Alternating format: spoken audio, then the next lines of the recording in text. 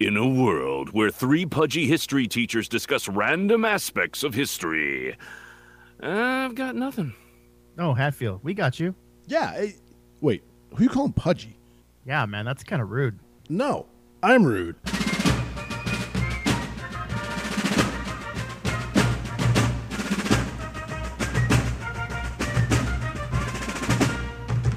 Welcome to the History Bros podcast, everybody. It is me, Jason Rude, also known as Corn, here in the northern part of the state of Iowa, also on the eastern part of the state of the Iowa, and also known as God's country. That's right, NASCAR.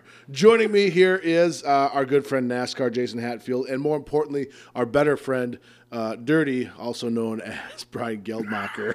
Our better friend? What? Brian's Why nice. do we always start off with this kind of like, wait, let's back up and review how this started off? Wait, what? Huh? Mm-hmm. Oh, Nothing. Oh, that's. We'll just keep going. Keep going. Are you talking about how we'll we do it got our? live. Are you talking about how we got our nicknames? No. What are you talking You about? said our better friend when you pivoted from myself to Geldmacher. Oh, what was I supposed to say? Don't be upset. Oh, I'm sorry. Well, we never really determined who was the favorite, I guess. So that remains to be seen. No, I think it's clear now. No. Not it. No, that's the favorite of the bros in general. Like, who would get the most votes? The people would vote for Geldmacher, I think. Over me, certainly. And then it would be a matter of where would Hatfield fit into the equation. Oh boy. Oh boy. This has gotten aggressive, or no? This has been passive aggressive. I think that's what we can say. Yeah, sorry, that's the best I got. Why did we? Oh God. Okay, so this week in history. Let's just go ahead. Yep. Hey, November 6th of 1860, Abraham Lincoln becomes the first Republican to win the White House at a time when the Democratic Party and the country as a whole were deeply divided over the issue of slavery. The Civil War will break out a few months after Lincoln's inauguration. And if you ask me, I would say that the Civil War broke out in large part because of Lincoln's inauguration. Yeah, I can say that. And I say that not because I don't like Lincoln. I'm a huge fan of Lincoln. He's my favorite president. But because the Southerners made assumptions about what he was going to do with the slavery issue. And therefore, I feel it was somewhat of a preemptive strike. Sure. You disagree? Okay. No. Okay. No? But what No? about you, Hatfield? I value your opinion. Oh, not mine, but Well, I do value Brian's. I want You obviously value Brian's more based on our conversation earlier. So why ask me at all? Well, I want you to feel like you're part of the group still. Oh, Well, that's good. I am the redheaded stepchild of the History Bros. You do kind of have red hair, don't you? Well, Now you're bashing on my follically challenged scalp. You know what? No. You're on my list now, Rude. That's you fine. are on my list. I'm gonna and go ask check the McCoys. My list don't go well. I'm going to go check Wikipedia to see what your hair color is. there it is. Okay. And now, So lame. So lame. are you saying that was a weak joke? November 4th, 1922.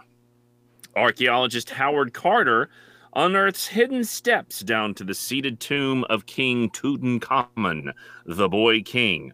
When he unseals the tomb in a few months, it will turn out to be remarkably intact. Its riches hidden for over 3,000 years.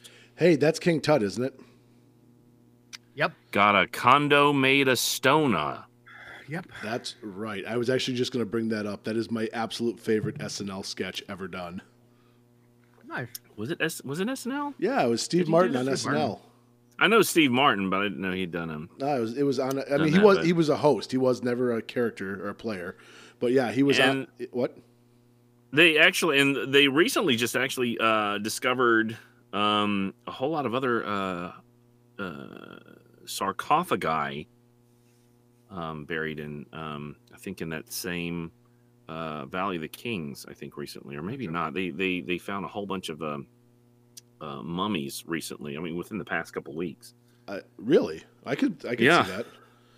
Who were they? Do we know? Let's see. It's fine. Just keep If we- talking. I'm going If to we look don't this know, up, but it's not a huge. We're not sure who it deal. was, but it appears they're very wrapped up in their work. Yeah. Well, I don't think I would. Yeah. No? I don't. No? But here's the thing, Brian. wow. I don't think I could go on an expedition for that type of stuff because I would miss my mummy too much. Okay, late October of 2019, in Luxor, Egypt, colorful wooden coffins adorned with paintings and inscriptions that were recently discovered by a team of Egyptian archaeologists were opened on Saturday to reveal perfectly preserved mummies. The 30 sealed coffins Wow. were found by accident under a mound behind the Asasif necropolis on the west bank of the Nile River. Mustafa Waziri, Secretary General for Egypt's Supreme Council of Antiquities, told NBC News. But who are the people? I do not know. Oh, They just opened them up. they open up the mummies. They should check Huh? their wallets. Yeah, check the wallet. There's got to be a way to. I mean, come on, DNA, dinner. I think they found one of them was bird eye squiggly line. No. That was the pirate from like the Artichoke Islands. What is I'm alluding to Ocracoke. my head hurts. My head hurts right now. Okay, so I'm It not hurts saying right it was now. a good joke. I'm just saying that I was trying to pull my weight here, and obviously my comedic chops are not what Jason Hatfield's are. Wikipedia. Okay. Yeah, no, I'm not even going to drop the nickel on that one. Oh, fine. I got you. You don't even deserve that one. Work harder. All right. Because we have all these, I've actually got one last one on this list. So when we get around to it, we can have a little discussion. But let's continue. Okay. So we're skipping the next one? No. Go ahead. Okay. Okay, go ahead.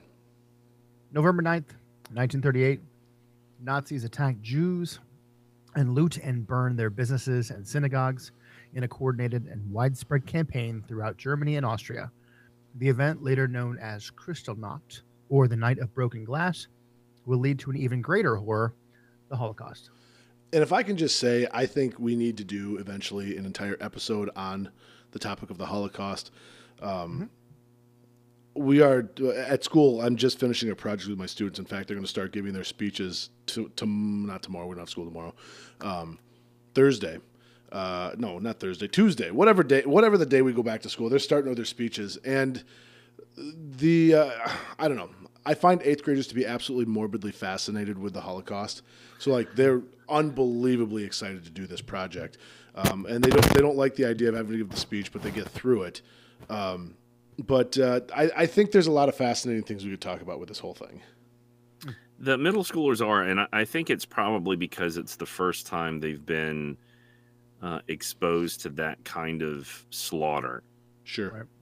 And I think it's just it's morbidly fascinating to them because every 8th grade year they're always like, "Are we going to talk about the Holocaust?" And it's like, "Well, no." My 8th That's graders 7th grade. just heard a story this past week about a gentleman named Half King and what he did to a gentleman named Jamonville.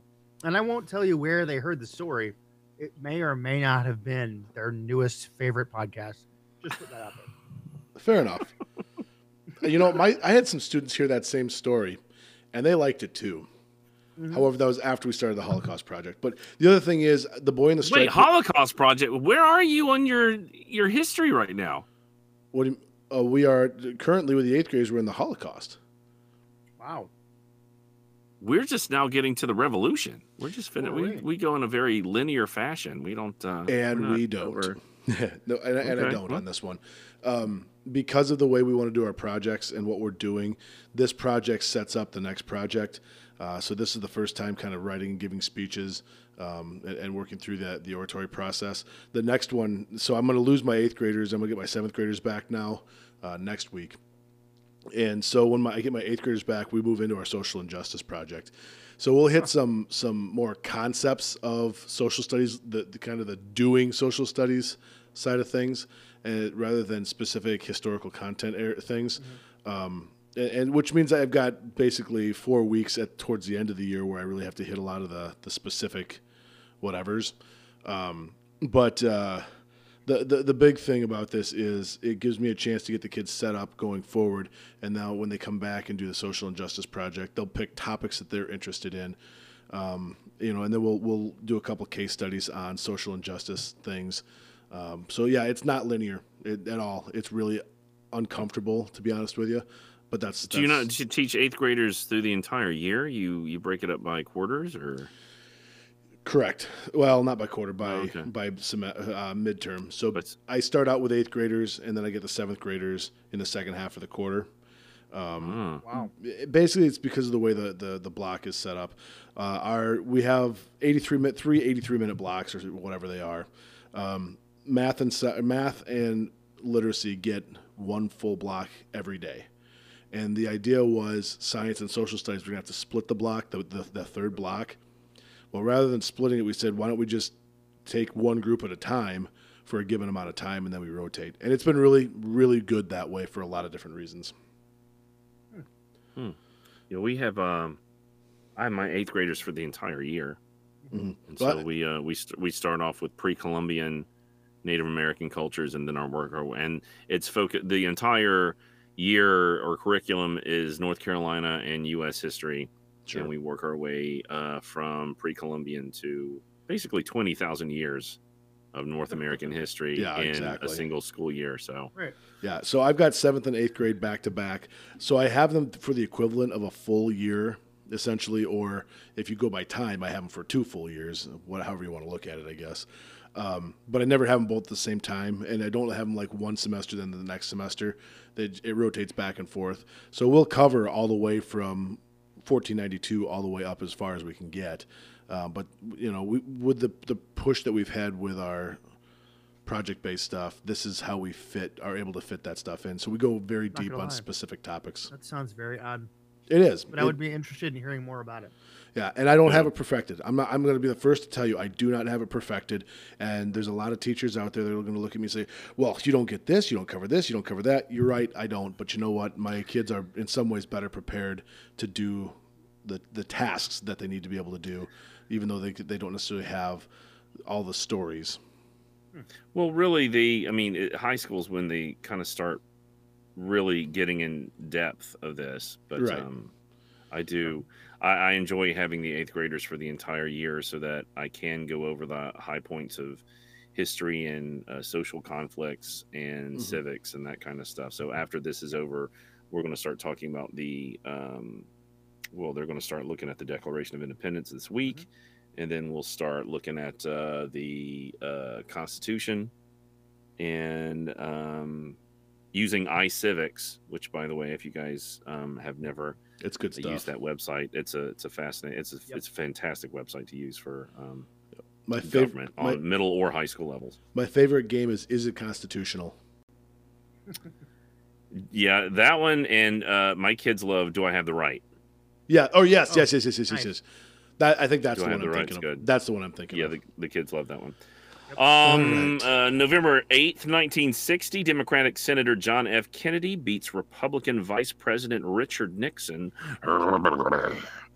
by a slim margin to become the youngest president ever elected, as well as the first Catholic to hold the office. Okay. Following the teachings of Cathol. Okay. Got nothing. Yeah, that's I stole from Eddie Izzard on that one, so yeah. Fair enough. Yeah. Moving on. November 10th, 1969.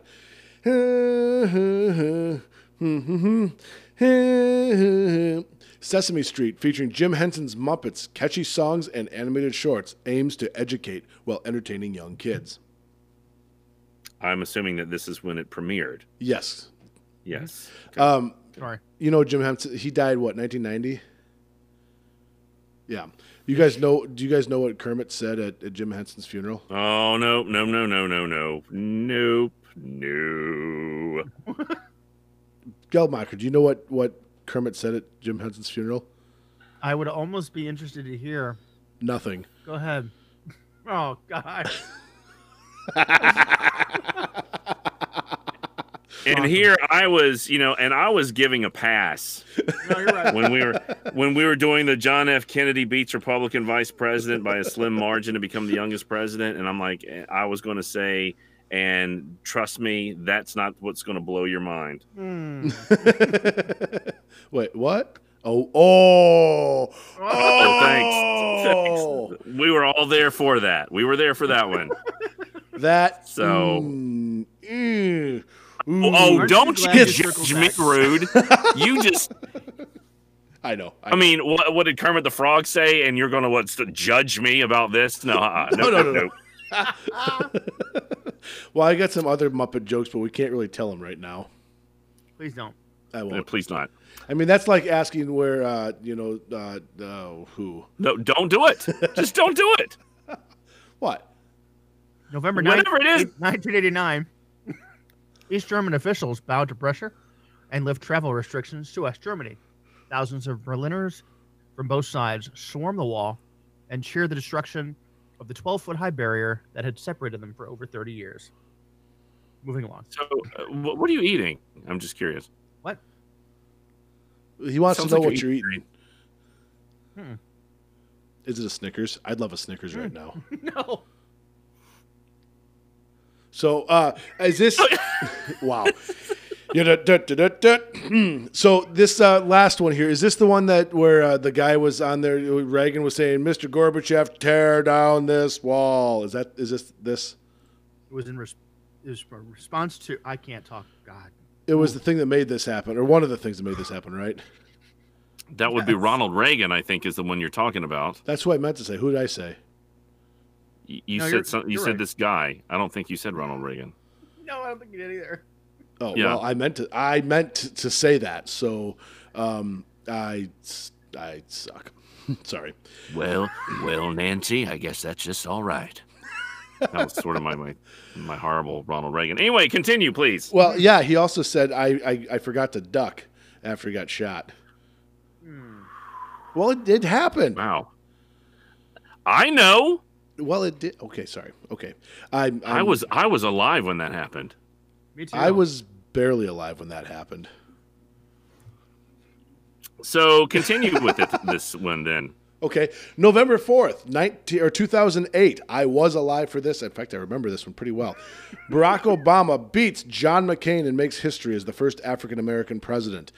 Obama's promise of hope and his slogan, change we can believe in, seems to register with voters who give him a decisive victory. Yeah. Okay. That happened. Well, and we have, actually, there's one more that I stumbled across that I wanted to save especially for this particular episode because it's from Iowa. Oh, dear God. And it's from NPR, and this is from November 8th. Oh, boy.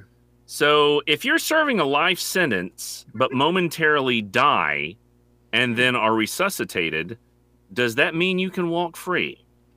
That's what a convicted murderer is claiming in Iowa. He says he has been in prison for 4 years too long, but on Wednesday, a 3-judge panel of the Court of Appeals of Iowa gave that idea a firm no. The judge's opinion states that the prisoner is, quote, either alive, in which case he must remain in prison, or he is dead, in which case this appeal is moot, end quote. What? I want to say. Also, where is that? They also note that the inmate managed to sign his name on his motion for post-conviction relief. Therefore, they find the possibility that he is dead, quote, unlikely. Benjamin Schreiber, 66, was convicted of first-degree murder in 1997 and was sentenced to life in prison. In March 2015, he developed large kidney stones, which caused him to develop septic poisoning. The judge's opinion states that Schreiber was rushed to a hospital after he fell unconscious in his cell. Even though he had a do not resuscitate order on file at the hospital, medical staff resuscitated him 5 times and then operated to repair his organs damaged by the kidney stones. Schreiber's brother told the hospital staff that, quote, if he is in pain, you may give him something to ease the pain, but otherwise you are to let him pass, end quote, according to court records obtained by the Des Moines Register. Last year, Schreiber filed for post-conviction relief. He said he had, quote, momentarily died, end quote, according to the judge's opinion, and therefore should be immediately released. The opinion does not make clear whether Schreiber had actually been declared dead by medical staff. However, a lower court didn't buy it. Quote, the court finds this assertion unpersuasive and without merit, it stated. Yeah, I want to know where the heck. Tell me about the initial. What? It just all I'm going to say is that the Iowans got it right. He's not getting out. It's an Iowa 13. That's just what I'm saying. Boy.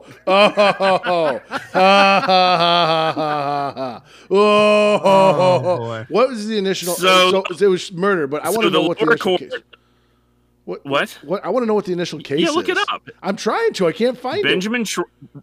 Benjamin Schreiber. Yeah, I got that. They've got SCHRAIBER 66 was convicted of first-degree murder in 1997 and was sentenced to life in prison. I get that. You read it again? I want no. I guess I need to. I've got it, but like every article talks about his appeal, nothing talks about him when he actually committed the crime. I'd like to know first off where the heck it happened. Okay, well, let me hit this hot link from the Des Moines Register. Oh. And it says a man convicted of murder was rushed from the Iowa State Penitentiary to the hospital in 2015, where his heart was restarted 5 times. Now he claims his life sentence. That's the same one. Huh? That's the same story. It's actually this.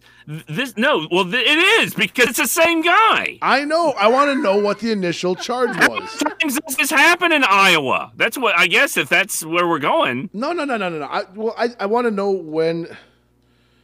I want to know where it happened. Where's he from? Okay. You find that out for me, then I'll give you some credence.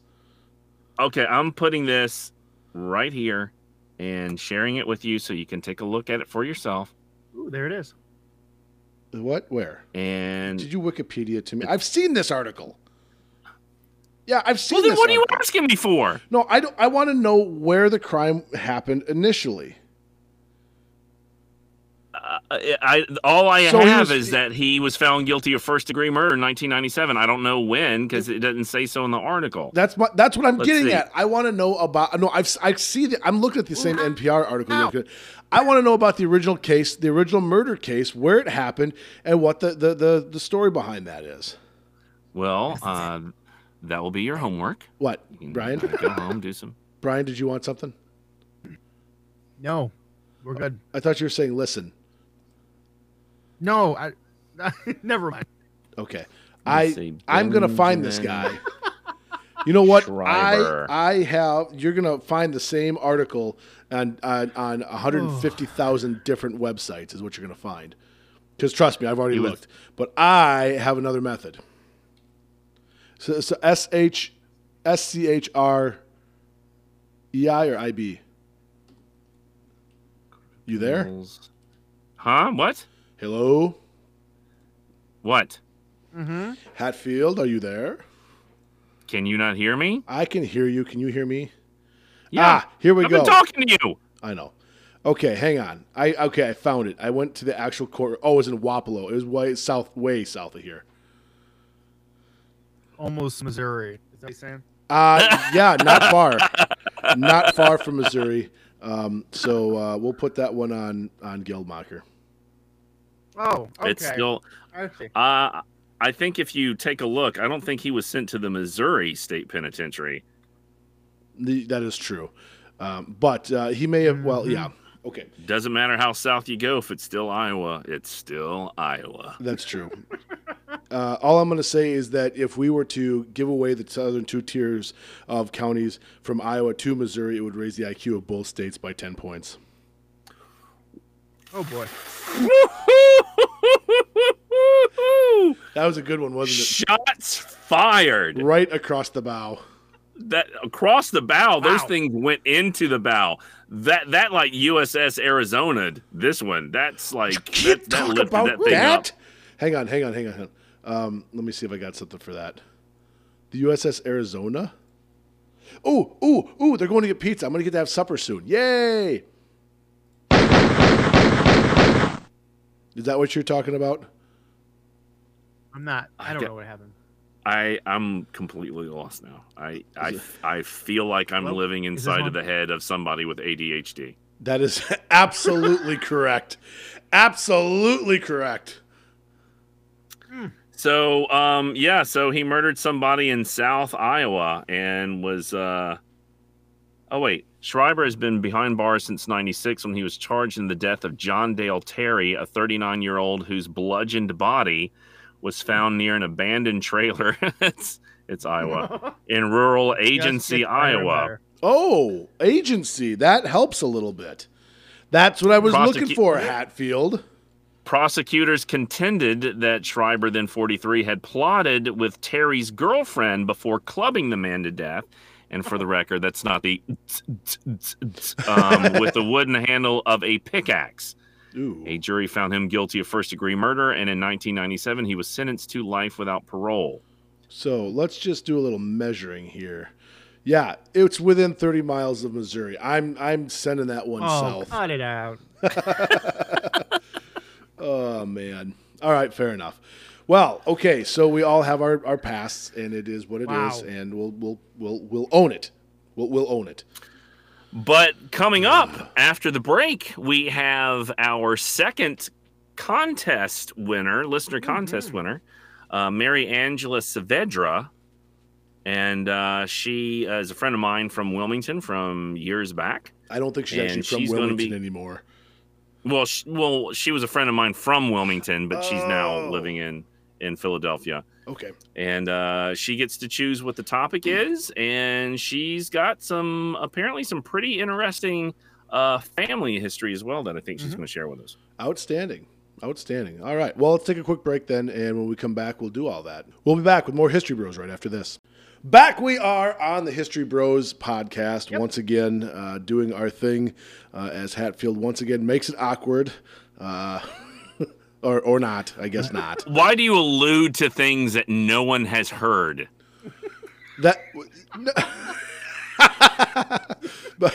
Or do I? There's. You're like the professional broadcaster of this group. I don't understand this at all. Just assume that you would have done something that was awkward. Well, and you know what they say about assumptions. That's not the. It's what? Assume. We can't say that. We can't say that. Mm-hmm. The professional. Nope. Well, we can't say the other part of that you're talking about. What happens if you assume? It makes it's not a good idea. It's not good to assume. That is correct. Jeez. I said assumption. Sorry, NASCAR. Because it makes a umption. So it makes a pum out of shun and. Well, this is going nowhere fast, so I'm going to skip to the part where we get to our guest. Don't worry, ladies and gentlemen, we are not professionals. All right, continue. Joining us now is the winner of our second contest, Mary Angela Saavedra. Welcome to the History Bros podcast. We're glad to have you here. Thank you so much. I'm super excited to be here. All right, so Mary Angela, you and I have known each other from back in the Wilmington theatrical days. Yes. Where you did a lot of costuming. Sure did. Yeah. Yep. And tell us your best costuming story from that time period.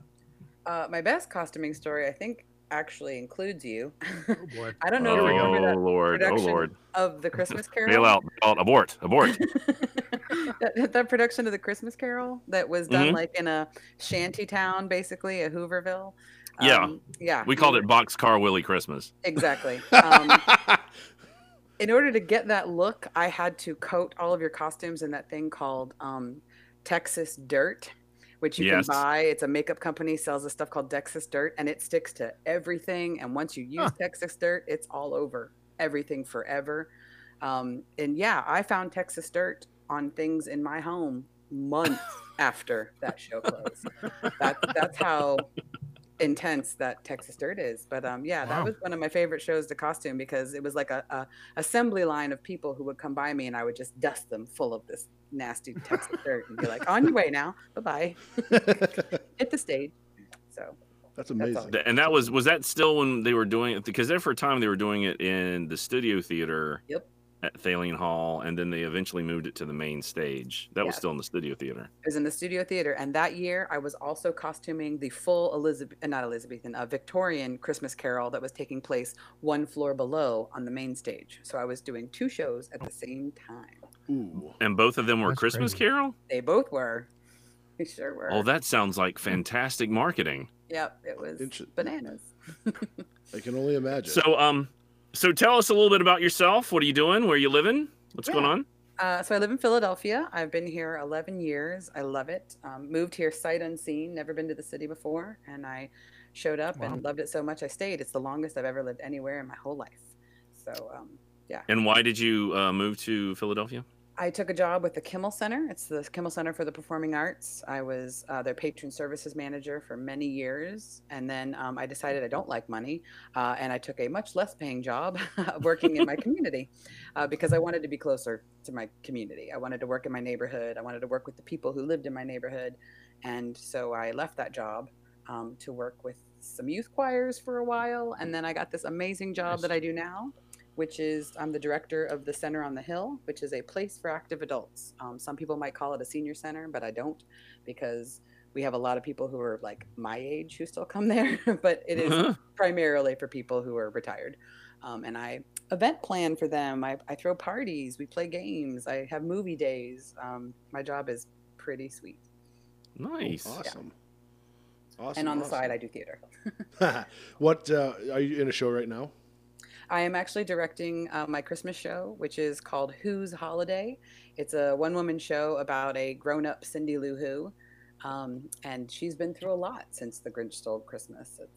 It's the subtitle of the show is A Holiday Comedy with a Twist of Rhyme, and it's pretty funny. Nice. So is it Cindy Lou Who, and you know how they do like the Gilbert and Sullivan, also, or like a separate title, the Dr. Seuss Opiates? Or is it like when you're talking about that she had a really, really rough time? Yeah, it's a lot. Oh, okay. But it's good. It's a really good show. It's a very funny show. Nice. Cool. Well, outstanding. We did the Christmas shows are always in Wilmington. There for a time they were doing Santaland Diaries, which is a one-man show based on the writings of David Sedaris. And it was basically a revolving door of actors. They would, they'd have a new actor do it every year. And that was terrifying. That was absolutely, for a one-man show is, especially if it's a comedy, and especially one that's dated like that particular one was. I went to go see it the next year. A friend of mine was, another actor was doing it, and I actually had PTSD. I actually could not enjoy it because I was so stressed out. From having done it before? Yeah, well, because the thing is, when it's a one-person show, then if it fails, it's all you. It's basically on you. Yeah, and that's a lot of pressure for somebody. And if it succeeds, then I kind of feel like there's a lot of other facets that are involved in the success. But I always felt like if it was a failure, it was my fault. Sure. And it was. That's true. It was. It was. And there's a couple times where I went up on my lines. Oh, and really? there's no one there to help you. No one can feed you anything. No one can kind of signal you. And it's absolutely. And the thing is, the seconds that tick by while you're trying to desperately search for where you are, just make it obvious. Mm-hmm. Sure.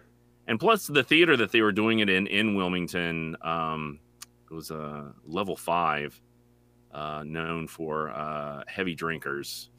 Oh, good. To come and watch shows, and yeah, that was that was rough. What is this leveling system you're talking about? It was the name of a actually. So there was a building in downtown Wilmington that was a Mason building, like it was a Masonic lodge. Oh. Okay. And Dennis Hopper actually had come by and was going to buy it because there was a theater up at the top, because the Masons are really big in theatrics and ceremonies and stuff like that. And Dennis Hopper was going to buy it and turn it into like an actor studio. Wow. But that fell through and he never did it. So they renovated the theater to a degree and would have shows up there. And there was a company that would do a lot of kind of cutting edge shows, whereas most places will do like Grease and things like that. this particular one would do, Rocky Horror and Urinetown and, things that would take a chance where, for like a younger audience and whatnot. But there was a bar right outside. And so people would go get drinks and come back in. And especially if it's a one-man show, sometimes you get heckled. Imagine that. Yeah, it was, well, I mean, and the thing is that sometimes you're geared for it and sometimes you can take it and sometimes you have to know. It's kind of like when you're teaching class. When you have a kid that's trying to push back, either you can try and address it to shut it down, but you also run the risk of escalating it and then losing the class. Mm-hmm. So that's kind of like heckling in live theater as well. So you're saying you were well prepared to go into the education field. You know what? You laugh. Oh no, I don't laugh. That is true. That is true. If there's anything I've learned from the oratory program that I'm in with Fords, that is absolutely true. Every bit of it, including how we approach history in my class now. Okay. So nice. Yeah, no, I'm actually not heckling you in this case. Right. No. So, but going back to our guest, now that I've made this about me. Well, I would like to. There's a shot. I would like to say to my lead actress, who I know is listening to this podcast right now, I want to let her know to ignore everything you just said about being nervous and scared of being on stage by yourself during the show. Good one, Hatfield. Nice. Pay no attention to the man behind the curtain. He knows No, nothing. okay. Well, to be fair. Wait, no. To be fair, he knows nothing. Is that what you said? Yeah. That's. I mean, we've already known that. That's now, yeah, that's now like part of the lexicon. No. To be fair, whoever the actress is that's playing this may be much better prepared than I was. I don't think I had the confidence this much better. Or much better. Yeah, I mean, I'd be glad to say that. I'm sure she'll be fantastic. I just realized that I don't think I had what it takes to do that kind of stuff. So she may be leaps and bounds better. So I wish her all the breaking of legs as possible. Thank you. Good one, Hatfield. So before we continue into what it is that you were wanting to talk about today, since you won the contest, so tell us. You said you had some interesting personal history or genealogical history that you wanted to share as part of introducing yourself. Yeah. So I mean, I just wanted to share a little bit about my family's backstory, because every time I mention it to people, they're like, "Oh my God, that's really cool," and I'm like, "All right, yeah, I guess it is." For starters, my last name Saavedra. I'm actually a direct descendant of Miguel Cervantes, because he was actually Miguel Cervantes de Saavedra. And do you guys know who he was? He wrote the windmill. Yes, Don Quixote. Don Quixote, yeah. Yes, I just actually bought a copy of that. I am going to be reading that for the first time. I've never actually read it. Yeah, it's a really interesting read. There's of course a bunch of shows about it, Man of La Mancha, and people do takeoffs of it and spins on it all the time. But so I'm actually related to him. My uncle did our genealogy like 10 years ago and tracked us all the way back, which not all Saavedras can say that. So it was kind of cool to be like, oh, crud, we're one of the. No, we're one of them. Can actually say that. Now, when did Cervantes live? In like the 1600s. Okay. Yeah. Okay. So he was a pretty famous literarian of his time. Yeah. And that book, of course, is, people know it. You knew it. So that's pretty cool. The other piece is how my family got here. I'm first generation American on my father's side. He moved came to America when he was 13 years old. And it was really kind of an interesting story, because my grandfather, my abuelo, they were Cuban. They lived in Cuba. And my grandfather was a diplomat, mostly to the Canary Islands and some of the smaller islands in the Caribbean, handling kind of the money, a lot of trade, a lot of economic work he did. And so, of course, when the revolution happened, you had to pick your side, obviously. And if you wanted to live, you chose to help out the revolutionary efforts.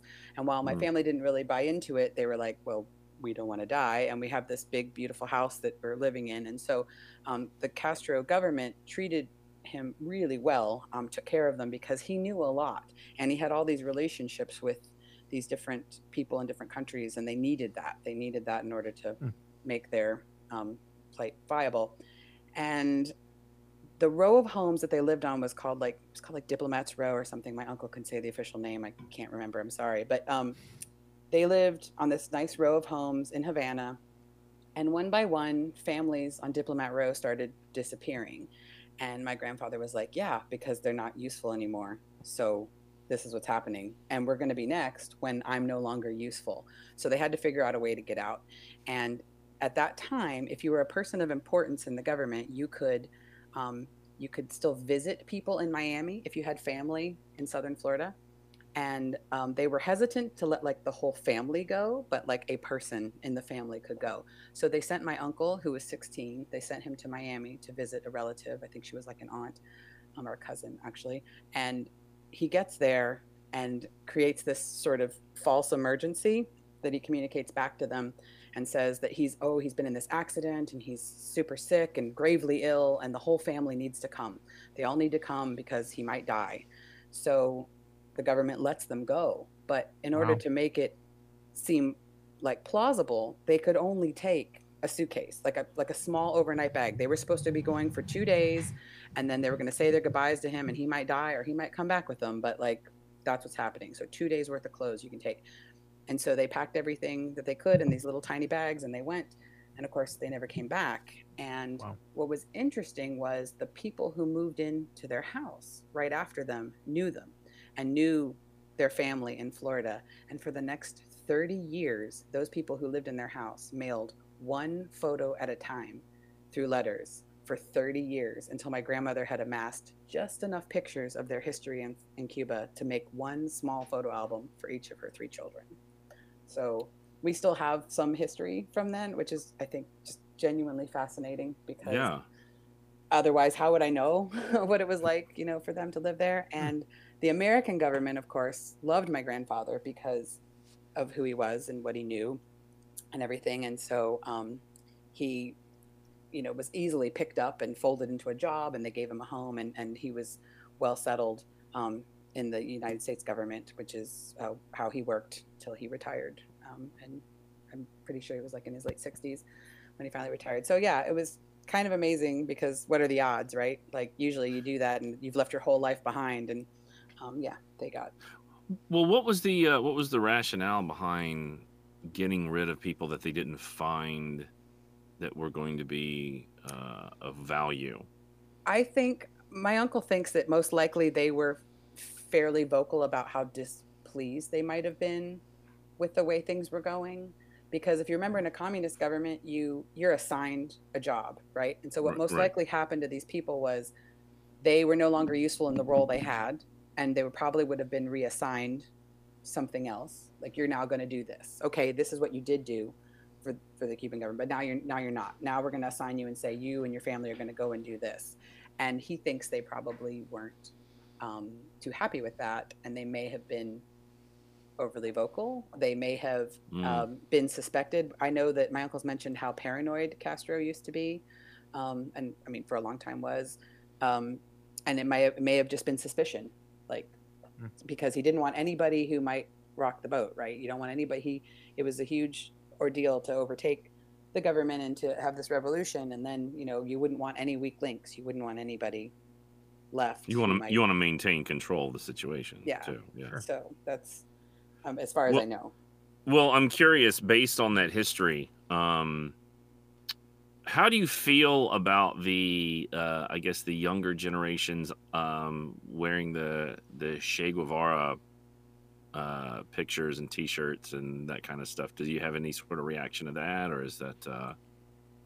I do, not so much for those reasons. I mean, I think it's a lot of I get it, and I get the sentiment that they're trying to make, or the statement they're trying to make with it. But I also understand that they don't understand the whole picture, and it's a little piece of the story that they know, and that's why he's become that symbol.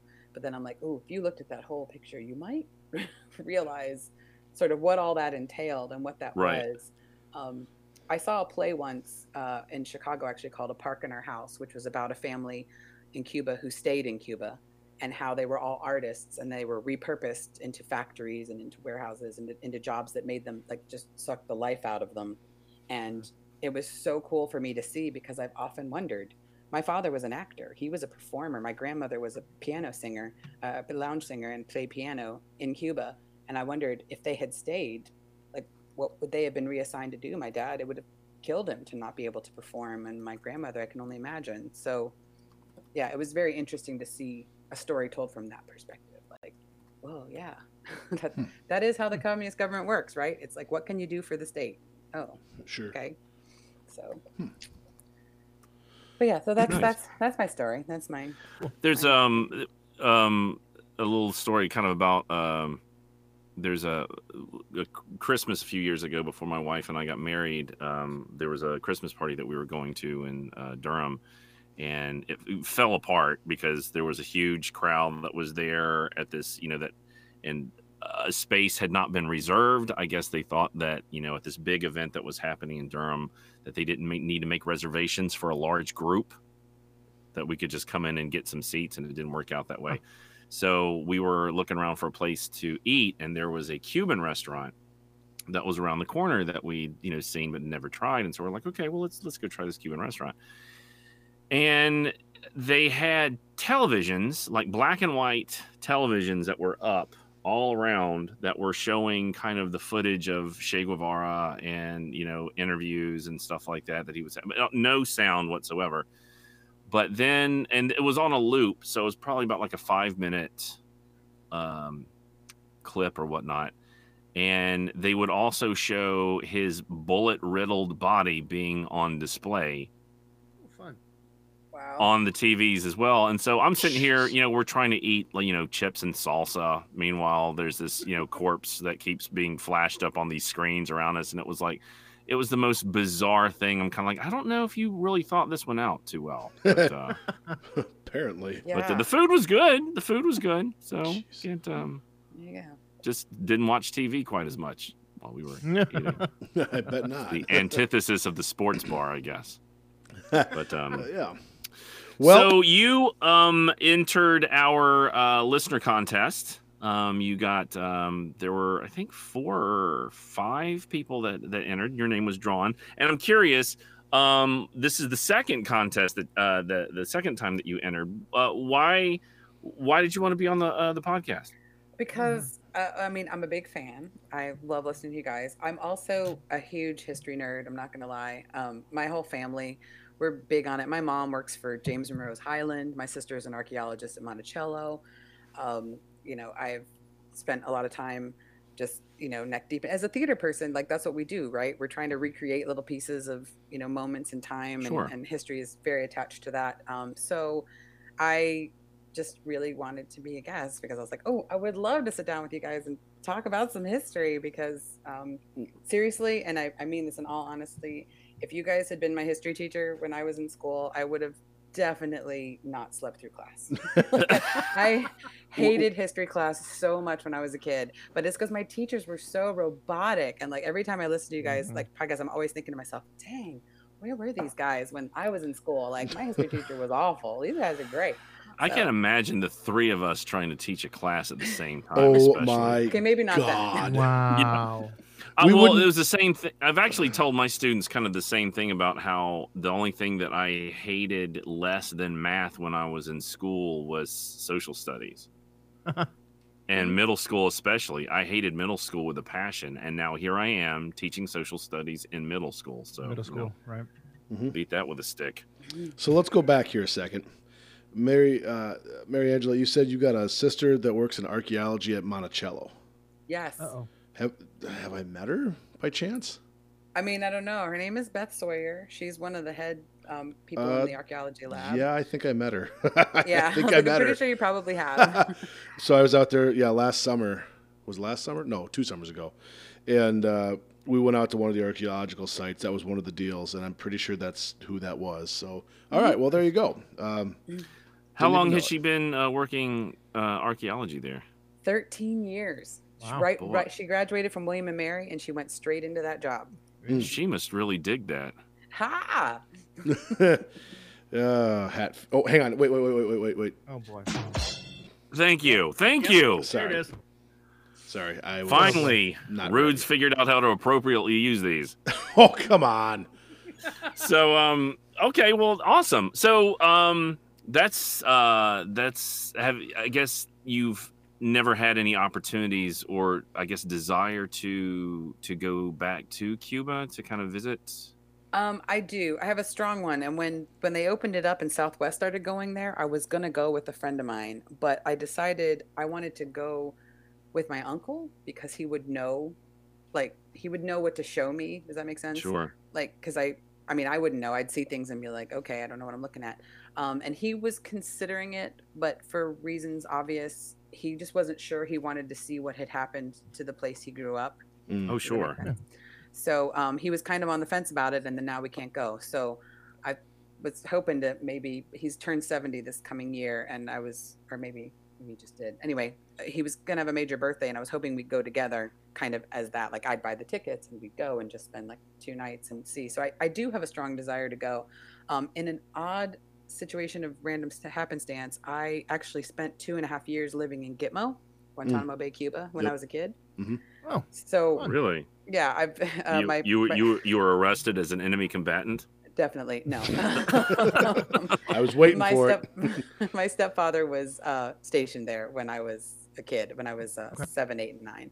Wow. And so I've spent time in Cuba, and so I know what the island is like. But of course, Guantanamo is one end, and Havana is opposite end of the island. So I would very much love to go back, but it might also be a little heartbreaking, especially if it's not quite the place he remembers. Sure. Yeah. That would be, you would definitely, it'd be a gamble.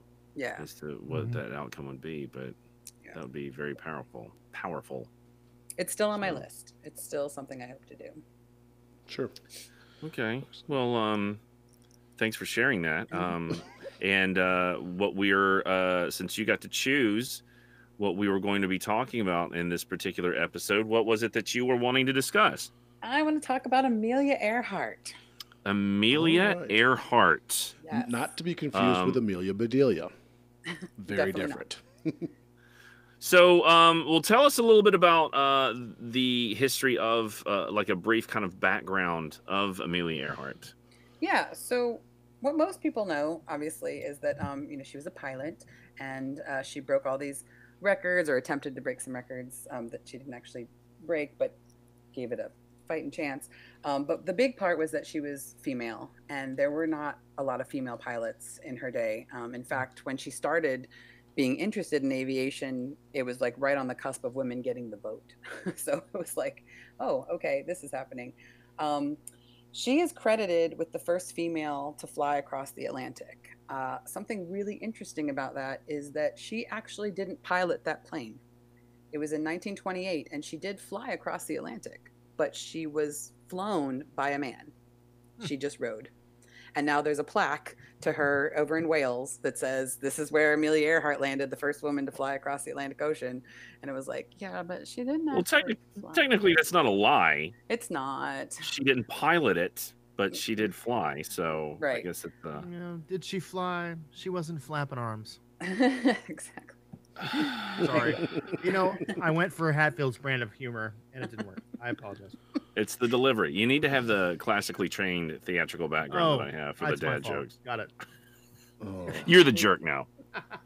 No judgment. Oh my Lord. So what would be what would you say your interest then? Why do you want to discuss Amelia Earhart? Is it because it was she was a woman that kind of broke barriers and things like that? Yeah, that she did. People said she couldn't, and she was like, "Oh, really? Let me show you how I can." And she did. She did a lot of things that people, dangerous things. People were like, "Oh, women shouldn't be, taking such risks, and they shouldn't be going out on a limb like that." And she was just like, "Oh, really? Why not? Men are doing it all the time. Why can't I?" And so she did. And it was what was really great, I think, about her, and why I think people still talk about her and why she's relevant in that way. She was definitely a feminist, if you want to use that word, before it was kind of coined, if you want to say.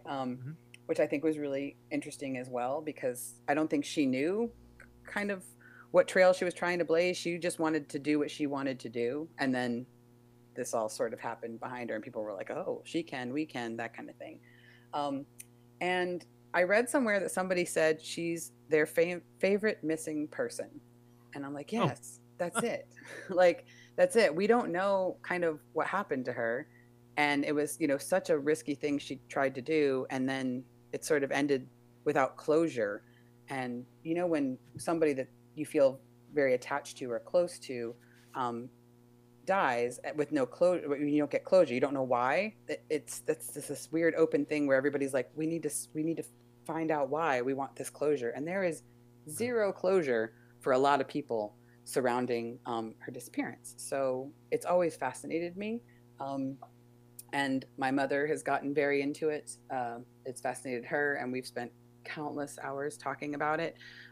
So I'm just very intrigued by the whole situation, and I wanted to come and talk about it and share some things you may or may not know. Well, there were some things that came out, I'm wanting to say within the past 2 years, to suggest that she may have been a prisoner of war. That's one of the theories? Correct? Yeah, one of the theories they had, there was some pictures that came up of her, or at least who they believe to be her, with, was it Japanese ships in the background? So there's I just saw that picture. Like literally just saw that picture. Yeah. I'm actually looking at it right now.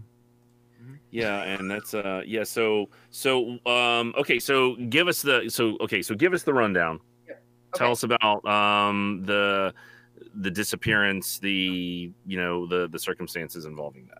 Absolutely. Okay, so there were a couple of factors that led up to this disappearance. Some things that sort of stacked the deck against her, if you will. And my mother calls it like human arrogance. Like, you're just like, oh, I don't need to do this because this will happen and it'll be fine. And she said these things kept happening to her, and it, like, she didn't take heed. She was just like, I'm still doing this. And the first one was that she had an accident in California where her landing gear had like popped off the plane, and it damaged it a lot. It was like a test run. She landed and it broke. It was a thing that happened to Electras sometimes. And so she had to delay the trip in order to fix that. And that changed the weather across the oceans. And they were like, well, now instead of flying from California out over the Pacific as the first leg of your trip, you're going to have to fly the other direction around the world and end flying over the Pacific at a different time of year when the weather's going to be different and it's not going to be great. And she was like, that's fine. I'm doing it because I'm not putting this off. They were like, you should just wait until next year and go at the time you selected and you'll do this again next year. And she's like, no, someone will beat me to it. I want to do this. I'm making this happen. So she did it. The other thing was that her navigator, Fred Noonan, he was like the best in the world at the time, which is awesome. But the thing about navigation back in those days is, there's no computer, right? It's all math and scales that you have to point at the sky in order to get your calculations. So, we're talking about pencils and paper, and like we need stars in order to navigate. And because she went at a different time of year, it just so happened that when she took off across the Pacific, it was overcast. So there were no stars. Sure. So it's like, how do you navigate if you can't see? So it's kind of like literally shooting in the dark. The other thing was she didn't actually take the time to learn how to use her radio to the fullest. So for the entire trip, there were people who she would be communicating with who could hear her, but she could, or they could hear her communicate, but she could never hear them and respond to them because she didn't know how to use the radio fullest, because she was like, it'll be fine. Like, I know enough was basically the concept. And then the last mistake she made before she left was that on the last leg of the trip, because the Pacific is so big, she wanted to be able to take more gas in the plane. And so she ditched all of her survival gear in order to take more gas. Because she was like, I'm just going from this island to this island, but I want to be sure I have enough gas to do that. And you know what? I'm not going to need this survival gear. Just like, the Titanic didn't need all those lifeboats. I'm just going to toss it out. We don't need it. So those things really like kind of, were mistakes that could have easily changed the course of the way these things went. That being said, there are some theories as to what happened on July 2nd, 1937, when she did not make it to Howland Island. She was flying across the Pacific on her way to Honolulu, and in between Lae, where she left, and Honolulu is Howland Island, and that's the target she was trying to hit with a navigator who couldn't see any stars, hoping that they were on the right track in order to hit the island. And she was communicating, trying to say like, where she was, but she kept saying, I can't see you. So when they thought they had reached where Howland should be, she said that she turned instead of going, I am bad with longitude and latitude. It's latitude that goes around the world and longitude that goes up and down. So she turned, Correct. She was flying on a latitude line, and she turned to go on a longitude line up north and south so that she could zigzag back and forth to try and catch the island in there, and obviously didn't make it. So she disappeared. There are several theories as to what happened, and Jason just mentioned one. There's the Japanese capture theory, and that is because of that photo that you were talking about seeing. And that photo was actually, I think, recently, or not recently, but like within the last year or so, they talked about how they found that photo published in a book that was published in 1935, which was 2 years before she disappeared. So that may very well be her, but it's definitely not her after she disappeared.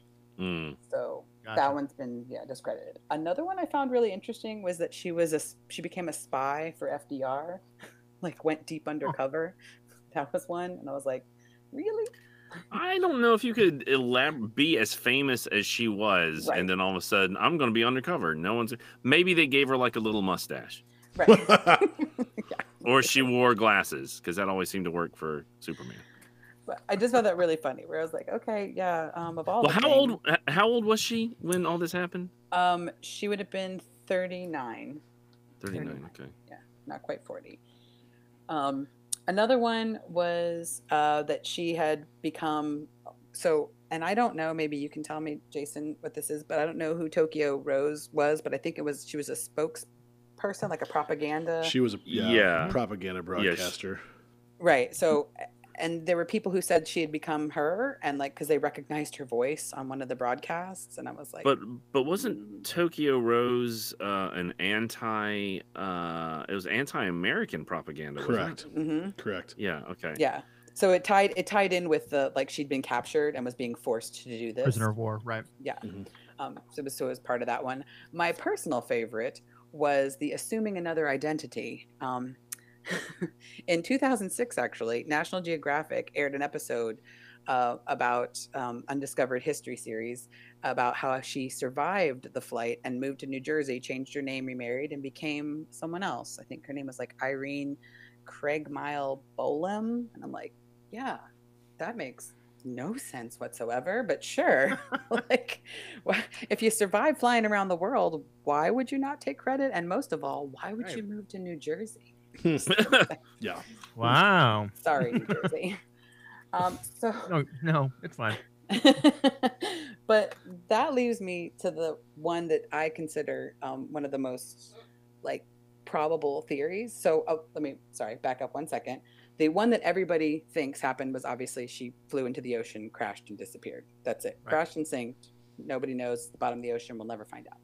The one theory that has a high likelihood of being most probable of all the theories is that she landed on an island and died as a castaway. And that island, they think, is an island that was called Garner Island at the time, but is now called Nikumaroro.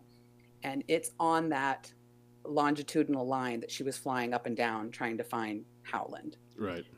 The island is on that line. And what's interesting about that island is that it kind of, when you look at it from Google Earth, I'm kind of a Google Earth freak. I spend a lot of time on Google Earth, and it really does look like a runway, almost. It's a coral reef that is long, and you could easily sort of crash land on it, and then there's actual green on the one side of the atoll, which doesn't get flooded.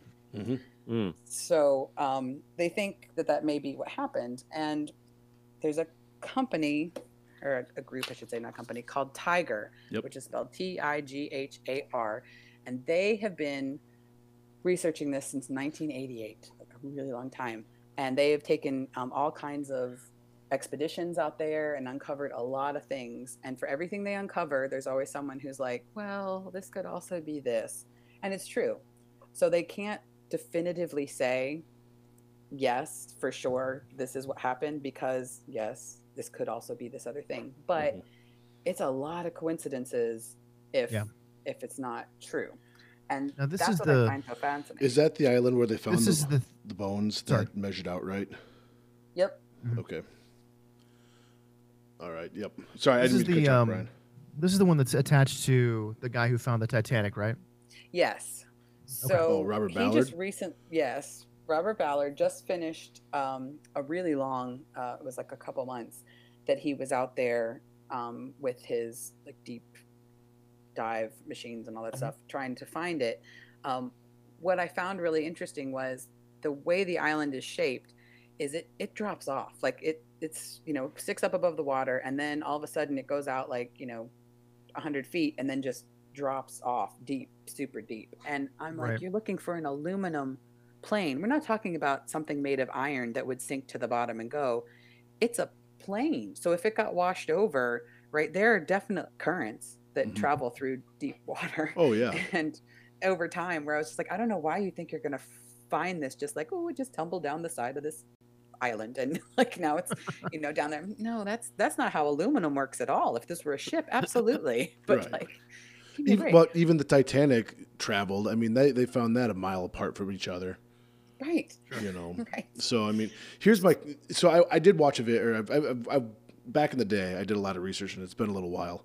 But I know that Tiger found a tire in the shallows off of Nikamaruru. Mm-hmm. And from what I understand, and correct me if I'm wrong here, they were looking for a serial number, and they either couldn't find it or it came back wrong. What was? Do you remember what happened there? Yeah. So that's definitely one of them. It didn't quite fit, but the thing is that you can't for sure guarantee that she didn't switch out. You know what I mean? Like, Right. so, Right. Yeah. and the big thing that they found was this patch, right? So there was a patch where she covered one of the windows with an aluminum patch, and they found that patch and they had it analyzed, and they determined that where the rivets were, that's where you would put it in order to cover a window on an Electra. Okay. And so they were like, this has to be that patch. But when they again did the testing and got the serial numbers and things for it, they realized that it was from a different kind of plane, and they said what kind of plane it was from. And then I thought to myself, well, she wouldn't have replaced it with aluminum for an Electra or from an Electra. She probably would have replaced it with scrap aluminum, right? Right. So of course it would be from another plane Right. because why not? But they're using that it's not from an Electra to say, well, this isn't hers. But it's like, this is weird. This is the right size for the patch that would have been on it. It's got the rivets in the right place. Like, how can we say that's not it? Like, Well, and I get what you're saying. You know, and that's what's so difficult though is people are looking for a smoking gun. yep. And that's the problem is, yes, it's really good circumstantial evidence, but can you get, so to speak, get the conviction with it is the question. And so I see what you're saying. I mean, between that and like we said, the landing gear that was found there and the bones that were found there that measure out to be the right length, I believe it was the femurs they were measuring mainly. You know, there's some pretty good circumstantial evidence. Dare I say forensic evidence, but it's not the smoking gun, and that's the problem is no one ever wants to call something without that. Yep, there it is. That's her skull. Yep. You know. Yeah. Yep. Well, they are DNA testing the skull. Good. And some of the other bones, so they should know relatively soon, if at all possible. Which that will really, I think that's going to change the face of this investigation based on what comes back from that.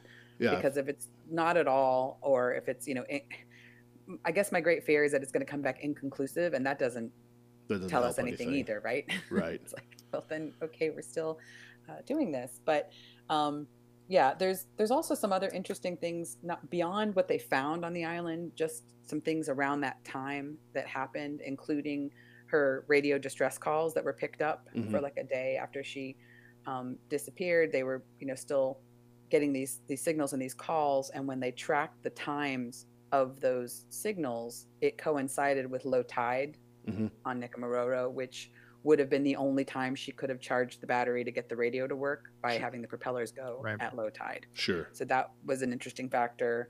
Well, wait, what do you mean having the propellers go? Because it would have been partially submerged, or no? Because you got to run. Yeah, you got to run the engines, and she probably landed in shallow water. Yeah. Okay. So low tide would have been the only time she could have transmitted, and they had boats going there, but they didn't actually go to that island. They flew over it, and they were like, "We don't see anything," so like moving on. And I mean, it is obviously it's the Pacific, and there's a lot of little tiny islands, and there's a lot of especially in that area.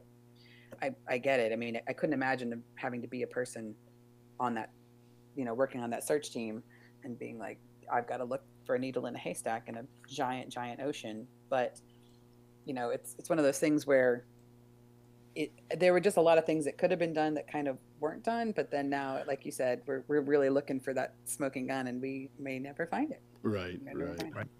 And the limitations of technology in comparison to what we have now. I mean, like we had that one plane crash, was it in Thailand or whatever, and they had a difficult time trying to find the remnants of that plane for a very, very long time, even though it was sending out distress signals or that kind of thing. But we're talking back in the 30s. I mean, you go exploring, there's a possibility that's, you get lost or you crash or something like that. There's a strong chance that you're done. Mm-hmm. And so the guts that, it takes to kind of venture out to do one of those things at that particular point. I mean, I think a lot of people may take for granted, just how dangerous, or not take into consideration just how dangerous this kind of thing was at that particular time. Yeah. And that's kind of one of the reasons why, I think she was such a pioneer and seemed so very fearless, is because I'm sure she thought of all those things, but was also like, I can do this. And I'm like, oh, props to you. That's great. For like, I wouldn't do that. I'd be like, maybe this is not a great idea. But, she was like, I got this. I'm doing it. I'm like, yeah, you do. Go ahead. And then it's like, oh, I'm so sorry that this happened. I mean, for me, I'd like to believe that it was a crash and sink situation, because that's a much faster way to go, if you will, than being like, I crashed on this island and I'm trying to call for help and no one's coming. Like that would be waiting to die. Way. Yeah, being like, this is kind of awful. But the truth is, she was really smart, and I just can't imagine her flying to run out of gas and ditching the plane. I think she would have just been like, there's a place I can land. I'm landing. I'm doing this because that's my best shot at this moment. I just don't think she would ditch. And she had a lot of gas, like in the plane. Right. So getting 250 miles away from her target wouldn't be that hard at that time. So. No, certainly not. And this is the other thing. So a couple of things. One, she had Manning. I can't think of his first name. Was the radio operator that had been working with her and Fred Noonan, and he said no more. He was one of the best in the world, and neither Noonan or Earhart were outstanding with radio communications. I mean, they could do it obviously because there is communication, but I mean, as far as manipulating those instruments to help them even navigationally, which could have been done, because the Itasca, the U.S. Coast Guard cutter Itasca was sitting at Howland Island and could have sent out a beam that they could have tracked and whatnot. But if they don't know how to do that, not to mention the fact that there could have been damage to the radio stuff. But the other thing about Noonan is, as good as he was, he crossed the international date line, and that could actually, if he didn't know it, would throw things off by 1 degree, which is about 60 miles. So I could see if it got dark on them, if it got, any kind of cloud cover, like you said, 60 miles, even up in the air, is a long ways to be off, especially if, you could barely see the island if you're on target. Now all of a sudden you're 60 miles farther away. You're really not going to see it at that point. Yeah, definitely. And that's again, that whole risk factor where it's like, this is how we do things. Yeah. So, Good luck. What you'd think that she could have just pulled up Google Maps and it would have been okay. I don't know. Solved it all. Well, if someone were, if they're listening to this podcast and they're like, this sounds really interesting, is there a good book that you could recommend that would kind of get them at least a really good story of it? And I'm also curious, is there a good, like, for example, I think my wife and I were visiting her parents a few months ago, and on TV was, I guess, the film Amelia that came out in 2009 with what's her name, Hilary Swank. And would you say, okay, so with your fascination, like, for example, I like Japanese history along with American history, so there are certain movies that I think, yes, this is where you need to go, and no, these are horrible. What would be a good book, and what could possibly be like a decent movie that people could watch to get some information about that? Yeah, so I don't know much about books and movies because I watch a lot of TV. But I would tell you that honestly, there are so many different documentaries between the History Channel and the National Geographic Channel that pose all the theories on all the spectrums. And what's great about them is they all tell her history. So they all start from the very beginning and layer it all in. And I've found everyone, even the one that says she moved to Jersey, very interesting to watch, because I was like, wow, it's thorough, because you're giving me, and that backstory is all repeated. So I feel like that's what we're clear on, right? Boom. We know this, we know this, we know this. And then it gets into the, like, what don't we know? And every one has a slightly different take and a slightly different way of presenting things, which I think is really great. And the rabbit hole is super deep on the Tiger website.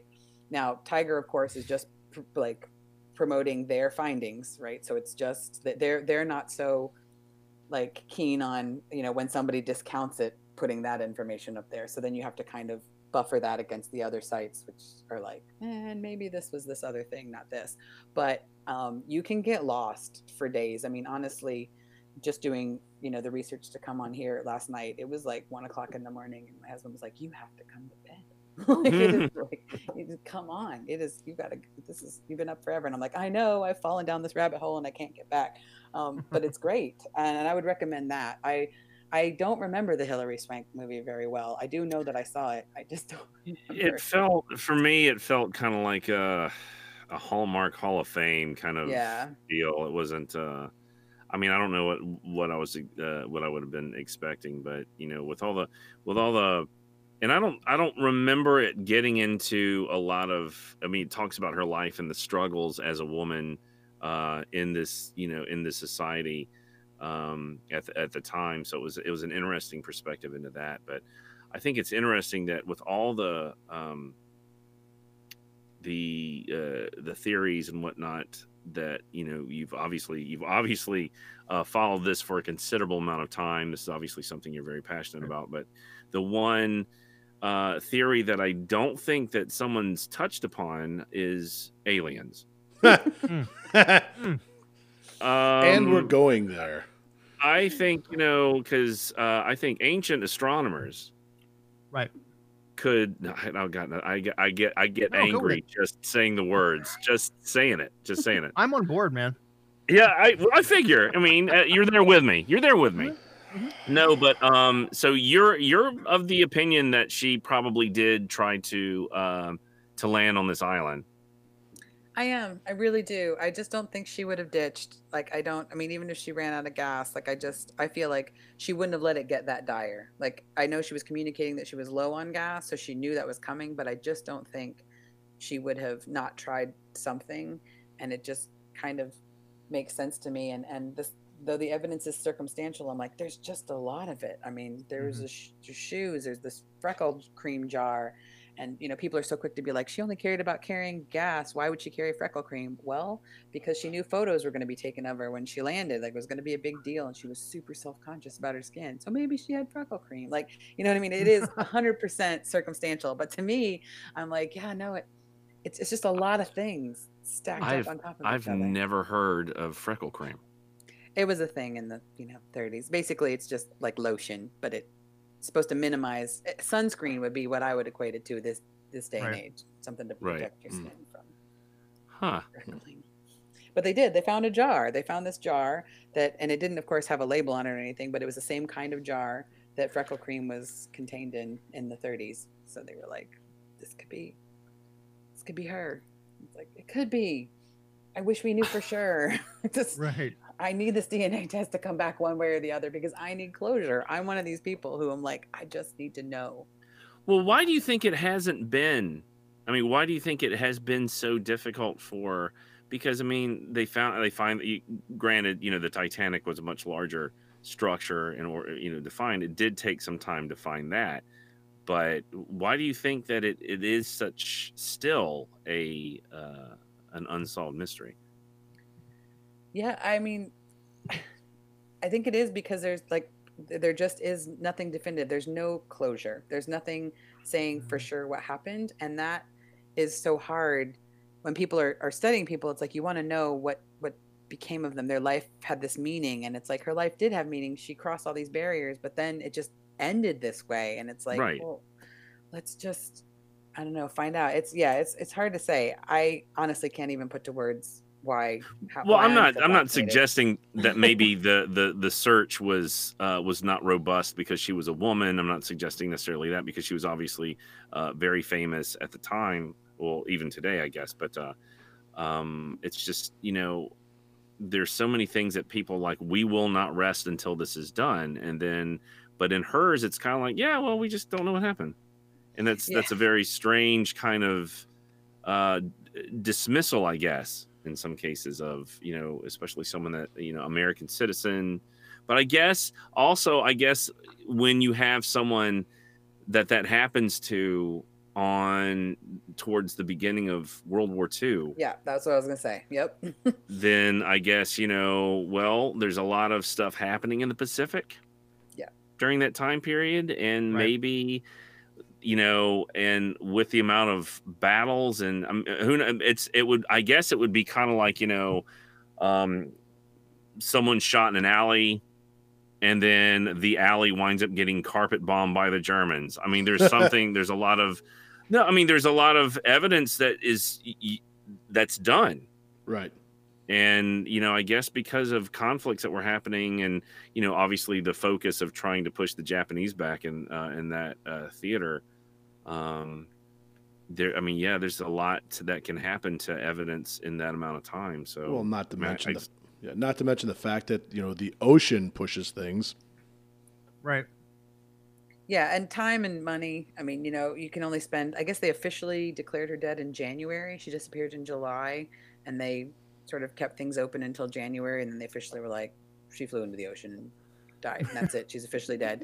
And it was like, oh, okay. And I do think an impending war had a lot to do with that because, you've got to shift your focus and we as Americans are now worried about that and we're thinking about other things. And, so I think that's definitely played into that in some way for sure.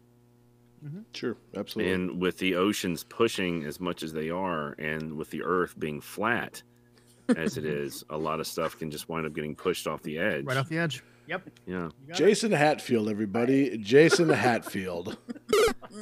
Oh, boy. Oy vey. Well, this has been a good discussion. Yeah. Thank you. Thank you so much for my thoughts. Did not know that much about Amelia Earhart at all. And this is I hope that these bones yield some, something so that, they can hopefully can be another kind of add some closure to that particular thing. But let me just ask you this real quick though. What if it turns out she was this person who would have moved back to New Jersey or something like that? How frustrated or where would your head be if like that most unlikely scenario had taken place? I'm gonna be so disappointed. I'm gonna be the whole movie in my mind will be shattered to bits. I will not be okay with that. That cannot be what happened. It starts off kind of like Braveheart and then ends like Jerry Springer. It winds up being no. So kind of like Pearl Harbor. There will be real tears. There will be angry tears. That's kind of like the reverse of some of the films depicting my family. There you go.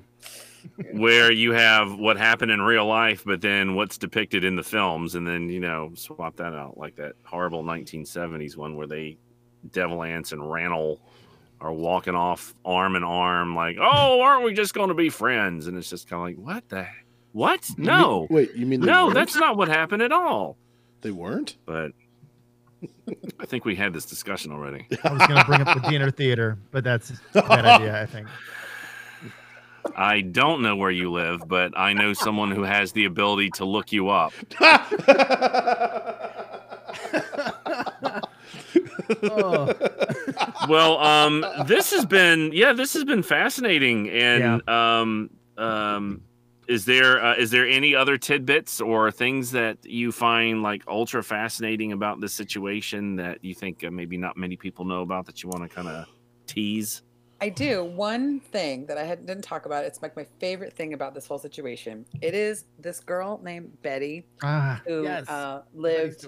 Yes, the Betty story. She lived in Florida, and she was like a radio enthusiast, and her dad had gotten her this like radio and this like high-powered antenna, and she picked up transmissions and kept this diary, this notebook of what she heard, and insists, the woman is like in her 70s now, and she like insists that the woman said she was Amelia Earhart, and talked about how she could hear a man who sounded kind of delirious. She wrote in her notebook that he might have had a head injury because he kept trying to take the radio away from her to like talk, and that he kept trying to leave the plane, and she kept saying, you have to stay.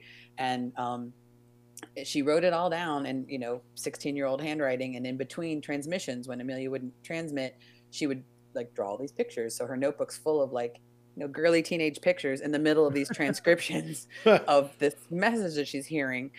And she reported it to her father, who came and heard as well. And he reported it and was told there were ships in the area. So like, thank you, but we've got that area covered, because she was transmitting coordinates. And that, I think, is super fascinating to me, is that here's this kid, right? And how many times do we always, you hear these stories of kids basically discredited, and then you look at this journal and it's got all the girly pictures in it, and they're just like, oh, this is some teenager who knows that Amelia Earhart's missing, and she's making this up in her mind, and she's hearing whatever she's hearing, and just, whatever, and kind of, half discredit it. But Tiger has a copy of the book, of the notebook, and they have it all up online, and you can read the actual transcripts that she's written, along with what this 70-year-old woman now, as a grown woman, remembers of that moment, which I thought was kind of interesting. So, yeah, reading her notebooks is fascinating. Fascinating to see the little, what they believe this might have meant, what was happening. Yeah, it's like you said earlier, it's so easy to fall into that rabbit hole and be looking at stuff for the next 11 hours if you allow yourself. Oh, absolutely. Absolutely.